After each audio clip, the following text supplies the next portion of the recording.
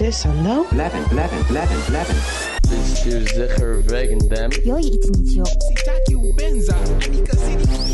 Two outlaws on the lam, taking the back roads through America. You can't drink enough coffee for this show. And now it's time for Monday Madness with the Moped Outlaws, Greg and Mark.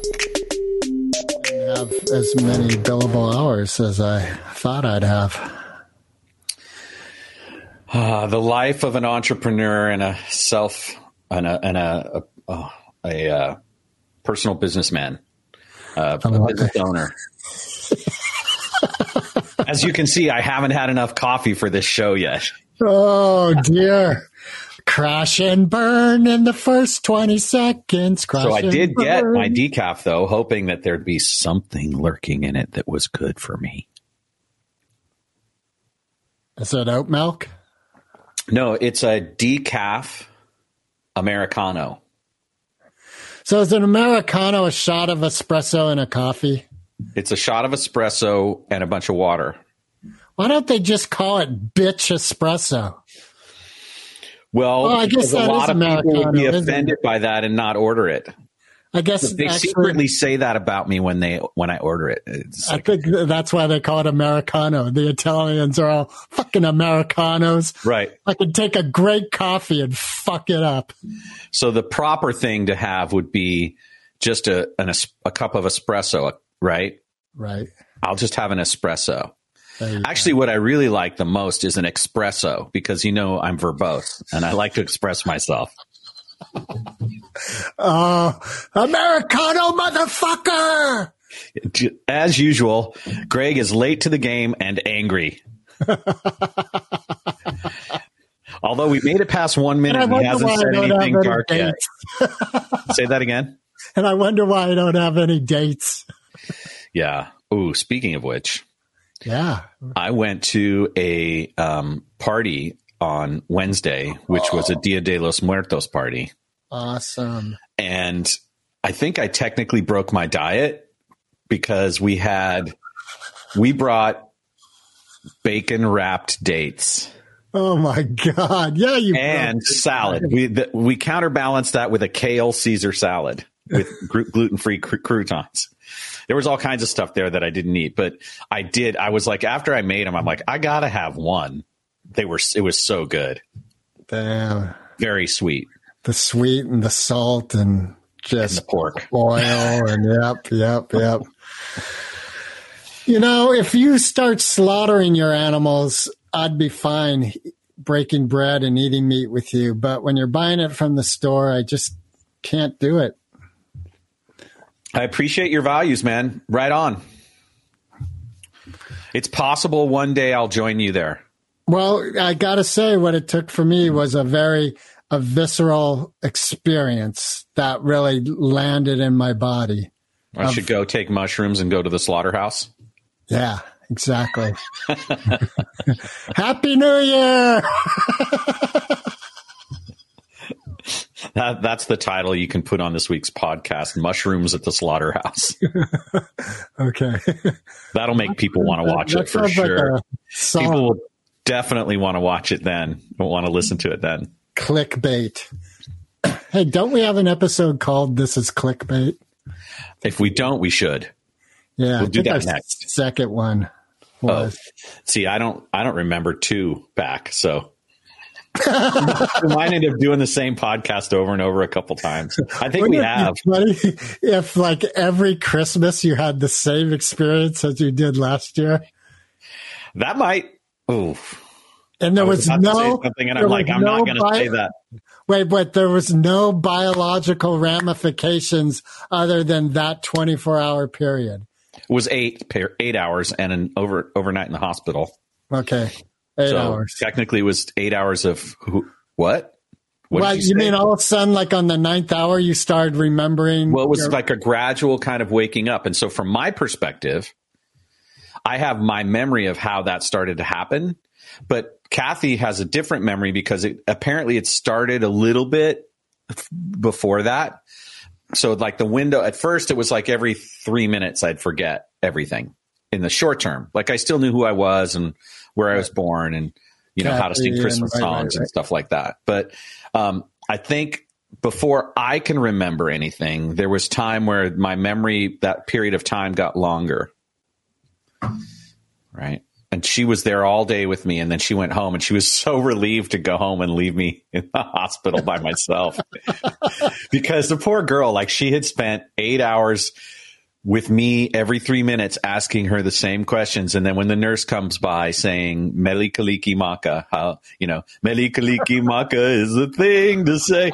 And of course, you know me, I think I'm funny and it's debatable whether I am.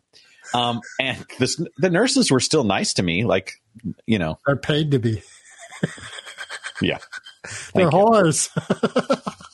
No, they didn't do that. That would have been good.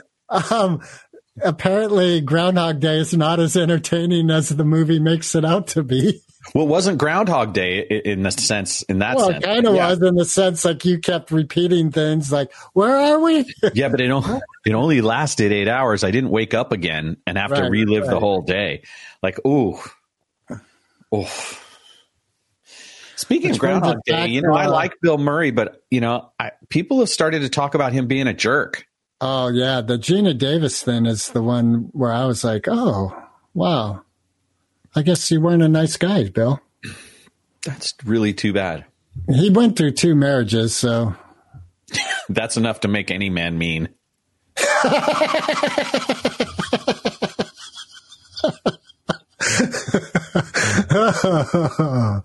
Oh, this is the dating game episode. Yeah. Misogyny and irony live together in perfect harmony. Misogyny and harmony. Oh, Lord. Oh, Lord, won't you buy me? Hey, so you... Plastic love doll. A plastic love doll. That would be painful. Yeah. A rubber love doll. Oy, nothing says I love you like rubber. or latex. Latex and whips. All right. Well, we're 7 minutes in and we finally ran it into the ground. Everybody. We've managed to piss off everyone. If you're still listening, you should probably get a life. Oh, dear, thanks. Wow. Way to support our podcast, Don Marcos. Damn. I named myself Don Marcos today because I spent this week watching the entire Godfather trilogy. When I heard about the Francis Ford Coppola's recut of the third one, I was like, I can barely remember the first 2. I really need to see it all before I watch that so that I can really absorb the way he re-put it together and get a sense of it. And I was so glad I did. And I had a professional reason too, which is that I'm a coach, right? And one of my clients really loves the Godfather series, and he mentions it, and some of his behavioral patterns are somewhat modeled after mafioso types. And so it was part research and part, just entertainment for myself. And I was fascinated by the first one, of course, is a brilliant work of art. I mean, anytime you got Marlon Brando, you're doing pretty good, or at least most times, until what was that one about the island of Dr. Moreau or something? Right. But the cinematography, the use of music, I'm half Italian, so I have this thing about Sicily that I want to know more about. So all of it really appealed to me. And then I wanted to understand the trajectory of Michael Corleone and what it was that motivated him. And it's interesting because the story breaks down to he didn't want to join the family business. Some terrible stuff happened. He got pulled in because he was the only one, really, or he was mad. He got mad and he decided to be the one. I think that's actually a more apt. Well, and his brothers just weren't up for it, Right. The one was a playboy and the other one's just a simple milquetoast. Yeah. Yeah. So he goes through all this success, quote unquote, mafia type success, and he manages to keep the family out of the drug trade in New York. Like, I think that's the one redeeming thing about it. It's like, well, we might deal with prostitution and gambling and murder, but we draw the line at drugs, which is kind of silly. But ultimately, it was very, very interesting to watch because the style of cutting, of course, is that old 20th century style editing. Yeah, scenes play out a little on her. Yeah. And the third film was horrible when I watched it the first couple of times I watched it. I really wanted to like it. And the new cut is a work of art. It's better. I don't know. No, it's not as... It's a work of art. It's a work of art. The whole way that the opera is a subtext of everything. Yes. And all of the way the music cues come in and the cinematography, Pacino plays it great. Yeah, it made sense. It was a good movie. Yeah. So I spent a lot of time late at night watching The Godfather. The Godfather's movies. The end of the second one I love it's the end of the first. It's the end of the first one where the door closes on the bedroom with Michael Corleone and his wife's watching, and it's like the door is just closing between them, and he's the Godfather. Was that the end of the first one? Yeah. Yeah. Yeah. That was so good. That was such a beautiful... Coppola knows how to make a fucking movie, man. Yeah, he's done some great movies. And I'm ready to go back and watch Apocalypse Now, too. Hey, did you ever see this one from the Heart? That's going to be hard. Yes. Did you ever see that one? I did. I watched it on video after it bombed in the theaters. I was like, I wanted to see this in the theaters. And I was like, well... And I think he used a digital camera, didn't he? Or was it, there was something about the film that was technologically innovative, and I can't remember. Well, exactly. One of the things was he used scrims. He built the Las Vegas Strip in miniature on a studio lot.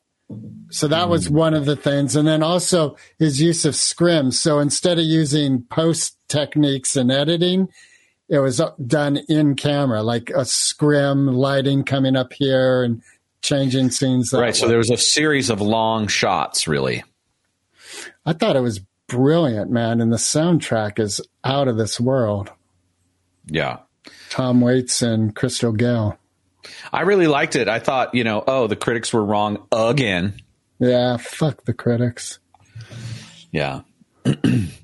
So, that was, I watched some Star Wars stuff too. There was some great Star Wars stuff that came out this week, something called Tales of the Jedi, which is an animated series of shorts. And I was like, I liked the first one so much that I decided to not watch all 6 in one sitting, even over it's only 9 minutes. It's like, I'm like, I'm going to open my Christmas present and then I'm going to let 4 other people open one before I open the next one, kind of like savoring it.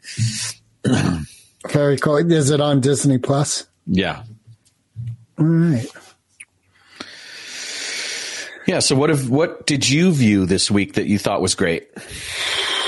The first episode of Reacher on Amazon Plus. I watched that again. And Reacher's so good. The series that's on Amazon Plus. Like I binge watched it when I first watched it. I was like, I'll just, because my brother was raving about it. And I ended up watching it all one weekend, and Jonah started watching it and he was talking about it. So I was like, oh man, I'm going to go back to that.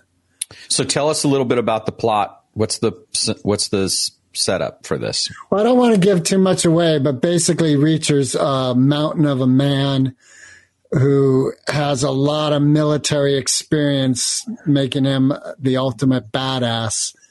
And he ends up in this small southern town, and there's a couple murders, and he gets involved with the investigation. And that's all I'll say because it'll give too much away. But it's just brilliant stuff. Like he's in the cell for period of time in the first episode, and he's got those plastic things on, like handcuffs. Yeah, plastic handcuffs. Right. Zip tie handcuffs. Zip ties, that's it. Yeah, exactly. And so at one point, the chief is calling him in, and he goes, no. And she's all like, what? And he's all like, these things are uncomfortable. I want them off. And the chief goes, all right, you can take them off. Someone go get some box cutters. He's all, no, I got this. Bam. They're just and it was just like, yeah, these aren't doing anything. The only reason I'm complying is because I want to. Right, exactly. And he has that way about him, oh, yeah, he's very, very cool. So that's definitely worth watching. I think what has been foremost on my mind is how frickin' cold it is. Yeah, we as Californians should not complain when the temperature goes into the 40s. It's kind of lame, really. Hell, are you still doing the pool? Yep, but I'm not doing it at dawn when I do my meditation. But you're still doing it. I'm still doing it. That's awesome. Yeah. That's awesome. Yeah. That is badass. That's what my nuts say. Oh, you know what I watched that was hella funny? Do you know the comedian Bert Kreischer? I think not by name. He's often referred to as the Machine. Yeah, no. Anyway, he had Whitney Cummings and Tim Dillon on this show he does called Burn It with Bert or something like that, like a cooking podcast thing. And it was so funny. Tim Dillon is so fucking funny. Oh, my God. Yeah. The three of them were having a good time. And like us. Like us, yeah. Yeah, only there's two of us. Right. We're not cooking anything. 2.5, maybe. Art. Yeah, we got to remember Art. Who is back from vacation. Yeah. He was so out of sorts after his trip to Vegas that he thought the meeting was yesterday. Yeah, well, that's what happens when you go to Vegas and leave everything in Vegas. Right? Including your calendar. Yeah. Oops. I left 3 kids, all my money, and my briefcase in Vegas. Yep. Oh, did you ever see Falling Down? I probably did. Is that a movie? Yeah, with Ding Diddle. Dodely Dat? Ding Diddle Dodely Dat? Who married Michael Douglas? Can't remember his name. Anyway, it's really good. Is it Michael Douglas? Michael Douglas, thank you. Yes, yeah, he carries the bat. Yeah, but the briefcase, I was just watching a few of the scenes this morning, actually, before going to work out. And that scene in the empty lot where the Chicano gangsters come up and tell him he's got to get off their lot. And he tries to, and then he has a bat. Yeah, and it's a good movie. Yeah. What is it about it that really appeals to you? How this character can think they're on the right side of everything, and they're not. And what a shock it is when they learn that they're not on the right side of things. Yeah. When the amygdala gets the better of them. And he did have some wonderful points just about decency and not being a jerk and privilege. People, yeah. Well, I'm reading a really cool book called Triton, which is, as you can see, a very old paperback from a box my friend Mike. Yeah, I was just going to say, that looks like a Mike Healy collector. It came from the Healy collection, and it's fascinating. Is that Samuel R. Delaney? It sure is. Samuel R. Delaney. That's why I picked it out of the box. I'm like, oh, by the best-selling author of Dahlgren and Tales from Never-Rayon, Samuel R. Delaney, 4-time Nebula Award winner, Triton. Huh. Yeah, it's good. All right.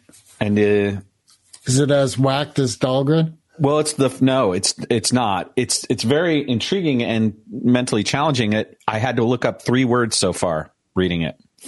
Hey, speaking of that, I started listening to Salem's Lot because I kept going to it, like to get ready for Halloween, but it was $16. I was like, fuck, I don't want to pay $16 for an audiobook.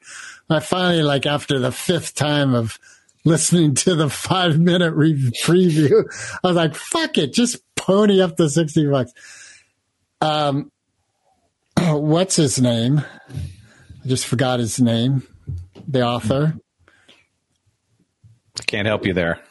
Come on, who did Salem's Lot, The Shining? One of the greatest best-selling authors of all time. Stephen King. Thank you, Stephen King. Holy Christ. Anyway, his, his prose is really wonderful. It's very sophisticated in its construction and its alliteration. Yes. And the adjectives, descriptions are colorful and full of very detailed ambience. Yeah. If I could speak like he writes, I'd be president. And I sense a little bit of walnut and nutmeg. It's got a very good nose. Yeah, it really does. It really is. So I'm enjoying that right now. Awesome. Yeah. And I'm involved in a task force for the Marin School Unity District that's anti-racist. Ooh. Say more about that. What is the task force tasked with? To end racism for Marin County schools. Oh, so it's the Kill Whitey task force? Well, that would actually seem to be counterproductive. But there is an element of truth to that statement. It is interesting to hear, one of the women on the subcommittee I'm on is of Asian descent. And she has spoken of, just like this weekend, she was out with her daughter in Sonoma and someone said something and, she's dealing with that kind of shit. And part of what she deals with is the white Marin kind of poo-pooing the whole racist experience. Yeah, there's a denial factor in there where people are still fragile about the existence of racism because of the way it would confront them to realize that they haven't really done the work. Right. And then if they're confronted, then there's the whole, you made me feel bad and I don't want that. So now I have to go home to my house and watch Netflix with some wine just to recover. No, it's more like, you got to stop that. You got to stop telling the truth because it makes me feel bad. So besides this person that you're on this subcommittee with, what's the makeup of the group? There are, what's super cool is there's some students involved and they have a very prominent voice in the whole task force purposefully. There's 2 women who are heading the whole thing. One's from in charge of the school district, I think. And the other one is a woman of color.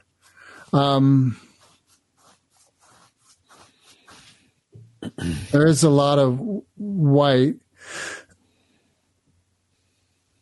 which makes sense because Marin is a lot of white. But they are doing things like in the Zoom meetings, there is a Spanish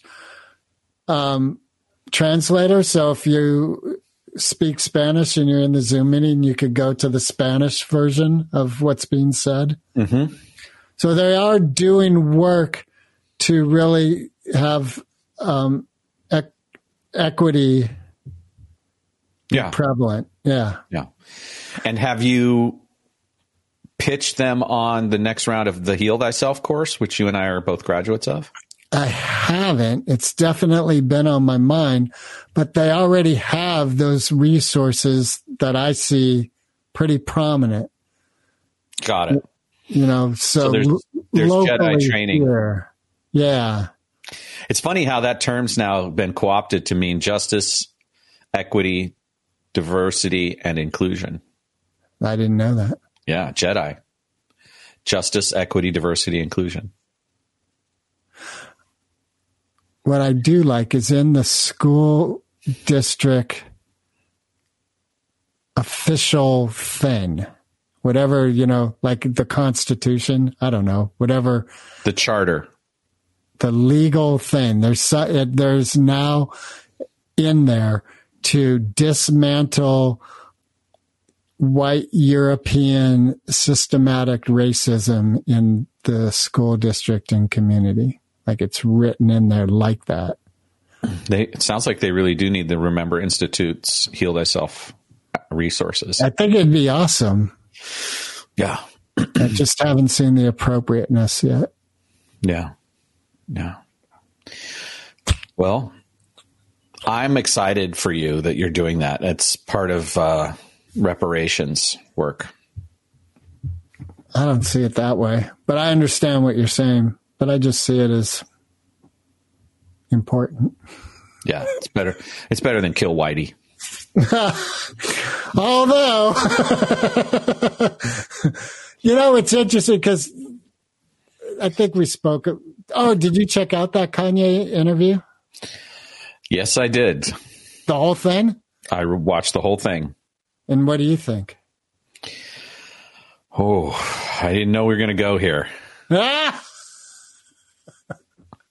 So the interview that Greg's talking about is after Kanye made his stupid ass racist comments on various formats and then tried to double down on it in various ways.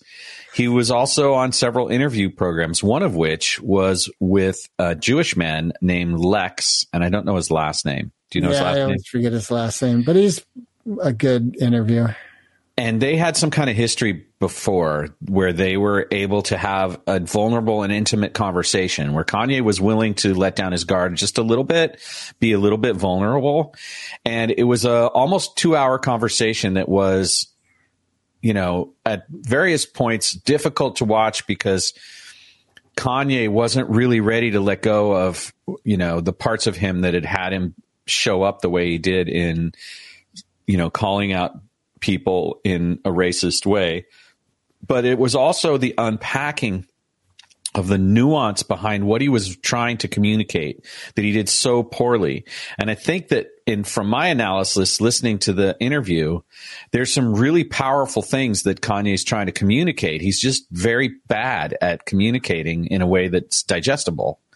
And he got some really good feedback. And the fact that this was a Jewish man who would hold him accountable was really interesting to see the back and forth between these two people and the love between them as human beings and the willingness for this guy to consider, you know, Kanye's points of view, unpack what he thought was valuable, but then say to him, like, look, that's not about them being Jewish. That's about the way that they're engineering their business. And so the more powerful thing would have been for you to come out around who they are as people, not their racial and religious identity, and call out the practices that they're doing, pick names and talk about what they're doing. And I thought that was really powerful.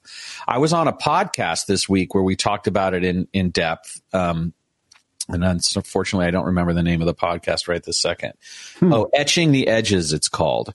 And we talked about all of the ways that we're not in either polarity, like not Trump, not Dem, not on Kanye's side, not against the idea of changing the way the entertainment industries run. Like we did all this middle way stuff in the conversation.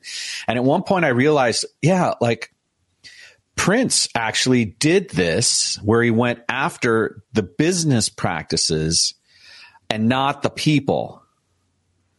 And that became part of our conversation. And because what we talked about was Kanye's lack of skill in trying to address the issues he was trying to address. And then it dawned on me like, oh yeah, Prince did a really powerful job of raising those concerns and articulating them. And he kind of had won his freedom back, and he hadn't been really on the trail of that until he wrote the song Baltimore.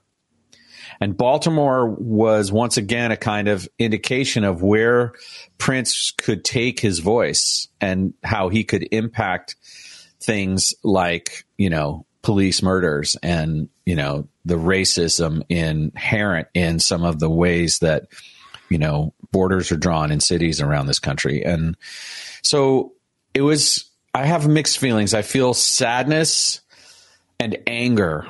Sadness that Kanye did such a poor job, and anger about the way that impacts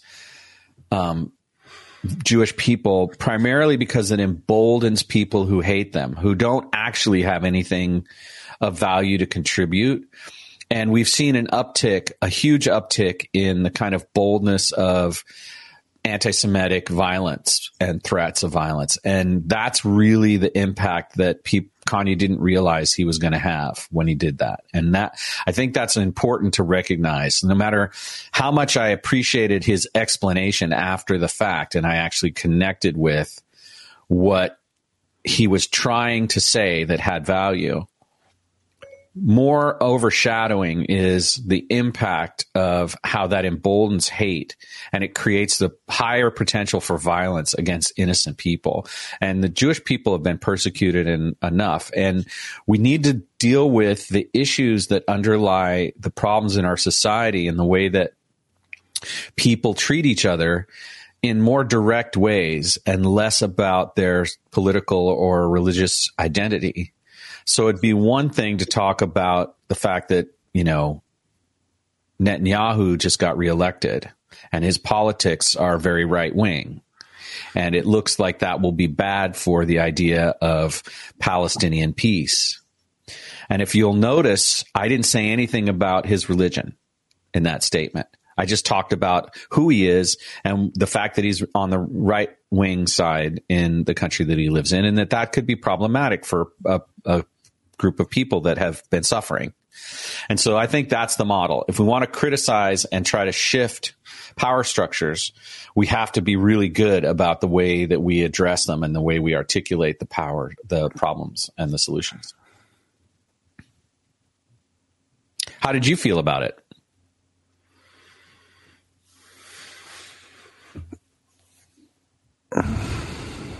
Well, I think like you, the first 10 minutes were a train wreck. Kanye's all over the place, but like you said, it's almost 2 hours. It's an hour something.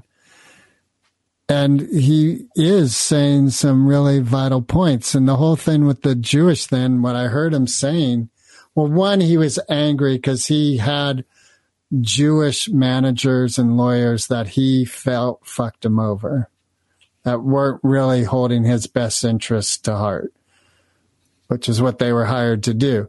So part of what he's saying is they're Jewish and they did this. And that's what he was saying about the media. He was saying the media is owned by Jewish gentlemen and the media is doing this.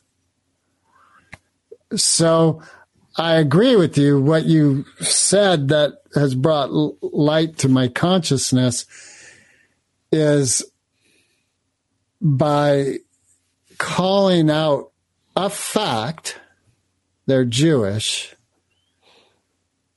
is actually muddying the water because it has nothing to do with the way that individual acted. That individual acted poorly, and that's what the light should be shined on, because it's an individual choice. And so I was really glad to have listened to it, because from what I was hearing amongst the noise of media was Kanye's off his rocker. He's a fucking nut job. He's at it again. And when I listened to the hour and a half, I was like, actually, that I hear a very intelligent man, definitely human, but he had some really intelligent points. And it kind of reminded me of way back when I was hearing all the shit about Reverend Farrakhan. So I decided to go see him. And my experience after that was what I heard was a man talking about peace. That's my experience. And then from one of my friends said, well, behind closed doors, there's a different thing going on. I said, well, I'm not behind those doors. All I have is my personal experience. And my personal experience was I was hearing a man who was about peace. And what do you think this topic that we're kind of playing with right now says about the way we talk to each other in the social commons? You and I personally, or we, the general we? The general we. Well, I think that we predominantly like gossip and like flitting about and not really landing on anything with any depth. In fact, I was thinking about that this morning because one of the clients I do work for asked how, somehow something came up, and I was like, and I shared with her how yesterday morning I'd woke up and I was feeling all this darkness in me, and I was just sitting with it instead of shying away from it. And she got into it, and she's like, well, all of a sudden we had this 15-minute conversation, and that's my norm.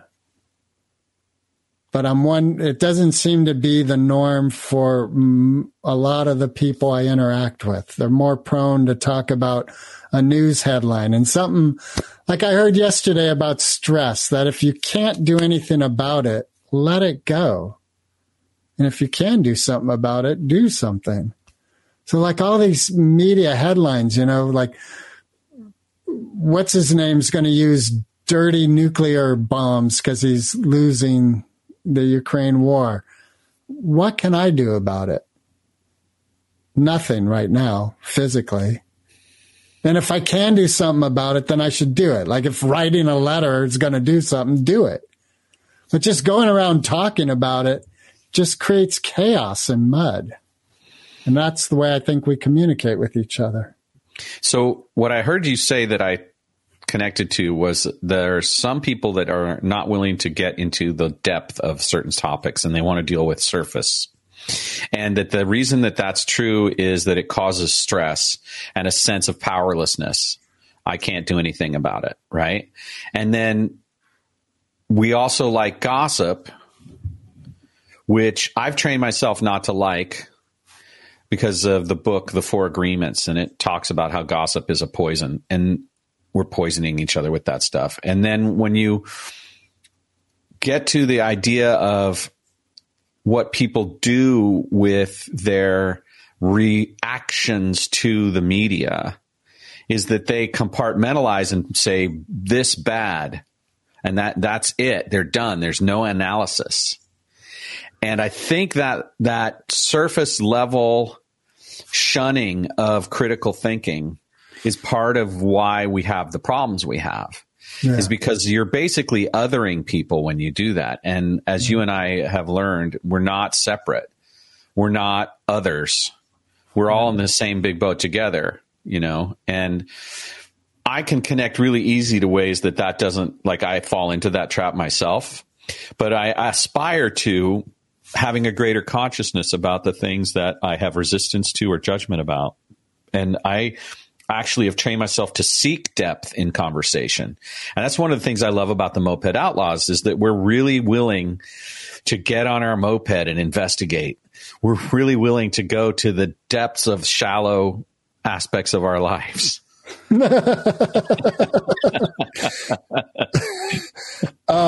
With a sense of humor. And, and it's really hard to have a sense of humor about the war in Ukraine and, that sort of thing.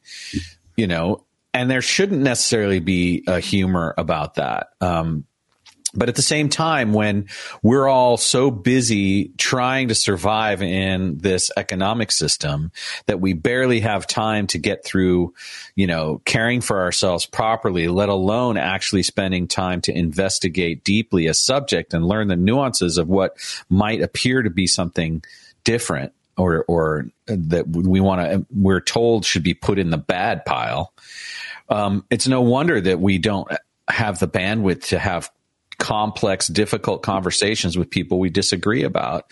And unfortunately, those complex discussions with people we disagree with, that's the path to healing, because everyone is then able to deconstruct their fear and judgment of the other through the recognition of what it is that we share in common. And the great hope of the United States was that we would have a way to do that. The idea that we were all able to worship how we wanted, say what we thought, and vote according to our conscience was supposed to be white Protestants. Well, again, the aspiration and what we're trying to do now is to actually bring that to fruition, as opposed to stuck where it was. And there's a lot of people that have vested interests in maintaining the power structure. And so there's this big struggle going on. But what do we do about that? Well, for one thing, one of the most important things is that people need to have something that they can believe has a possibility of being the path forward. There needs to be a vision that's articulated that says this is a way forward. And one of the things that bothers me about negativity and cancel culture is that at every turn, we're snipping the vine of that before it even has a chance to flower, because people are so hung up on cancel culture and othering people, and that'll never work, and blah, blah, blah. And so then it becomes the self-fulfilling prophecy. Maybe cancel culture is the vine that's growing. Well, in some ways, sure. Like, we do have to nip and cut away cancerous attitudes in ourselves and in the body politic, in the commons, the social commons. But if we do it reflexively because someone else told us bad, then we aren't having the conversation. We aren't actually arriving at a healed place. We're just perpetuating the cut and dry mentality of other bad. Like, we could talk about Elon Musk and what he did with Twitter, and it's the same thing. Like, I had a conversation with some friends, and it went bad quickly because I was like, I'm interested to see what he does, and they're like, he's going to let other people talk that we don't want to talk, and I'm like, yeah, we're all supposed to be able to talk. I haven't seen a lot of that. Like, there's a gentleman I follow who's a man of color, and he used to be a teacher, and he's got profound insights. Like, it's like Remember Institute, his thing. He's like on that level. And he was going off about Twitter and how, we knew this here, the racist, we know Elon Musk is a white supremacist, and here come the racist things. Right. Like, everyone's made up their mind that it's going to be evil, that Elon's evil, and that he's going to let evil voices talk. And I'm like, you know what? Evil voices. I grew up listening to walking the streets of Berkeley and at Sproul Plaza, and there were weird communists and devil worshippers and all kinds of people talked. And most of the really dark and ugly things no one was standing there listening. They were over hanging out with, the guys in the drum circle. And that's my attitude, is that, you know what, when my friends who are left and who want to espouse this idea of a better world start to become reflexive and reactive and fearful about just someone being able to type some letters into a social media platform, I get upset with them, because I expect better. I expect some kind of belief in the idea of critical thinking. And what they're really saying is we can't trust people to not get sucked into that. And they're also saying, you are in that boat, though, because Kanye, his original thing was a tweet.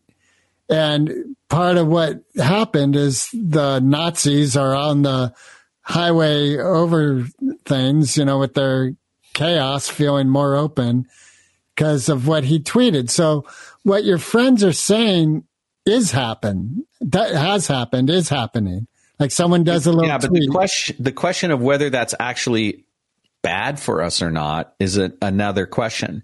Because when we get these things out in the open, and we know that because our neighbor's finally bold enough to put a swastika on his lawn, then we know who we're dealing with. I agree. I'm cool with that, because I don't want to live in a retracted, compartmentalized, society. I want to live in a brave, open society. And I'm perfectly willing to confront people directly. And so my attitude around Kanye and Elon is that, yeah, if they hadn't done what they're doing, the conversation wouldn't be moving forward in the way that it is. And I think that's ultimately healthy, that we have to we have to put aside our biases and have the difficult conversations and then arrive at a new consensus on a daily basis. I think laying thousands of people off is a horrific thing to do, right? That's sort of violates the do no harm policy. And there's something nefarious about that. That's capitalist ugly in its best form. Well, I think it's capitalism. He spent X amount of money to buy Twitter. He wants his money back. And to do that, he's got to raise the profit of Twitter. And one of the quick ways to do that is you get rid of people. Right. Exactly. And that's a problem, because getting rid of people, that's 4,000 people. Let's just say times 4. If there's a family of 4 that they're, supporting, that's 16,000 people that are paying the cost of him, the billionaire, being able to buy the toy he wants. And I think that's a problem.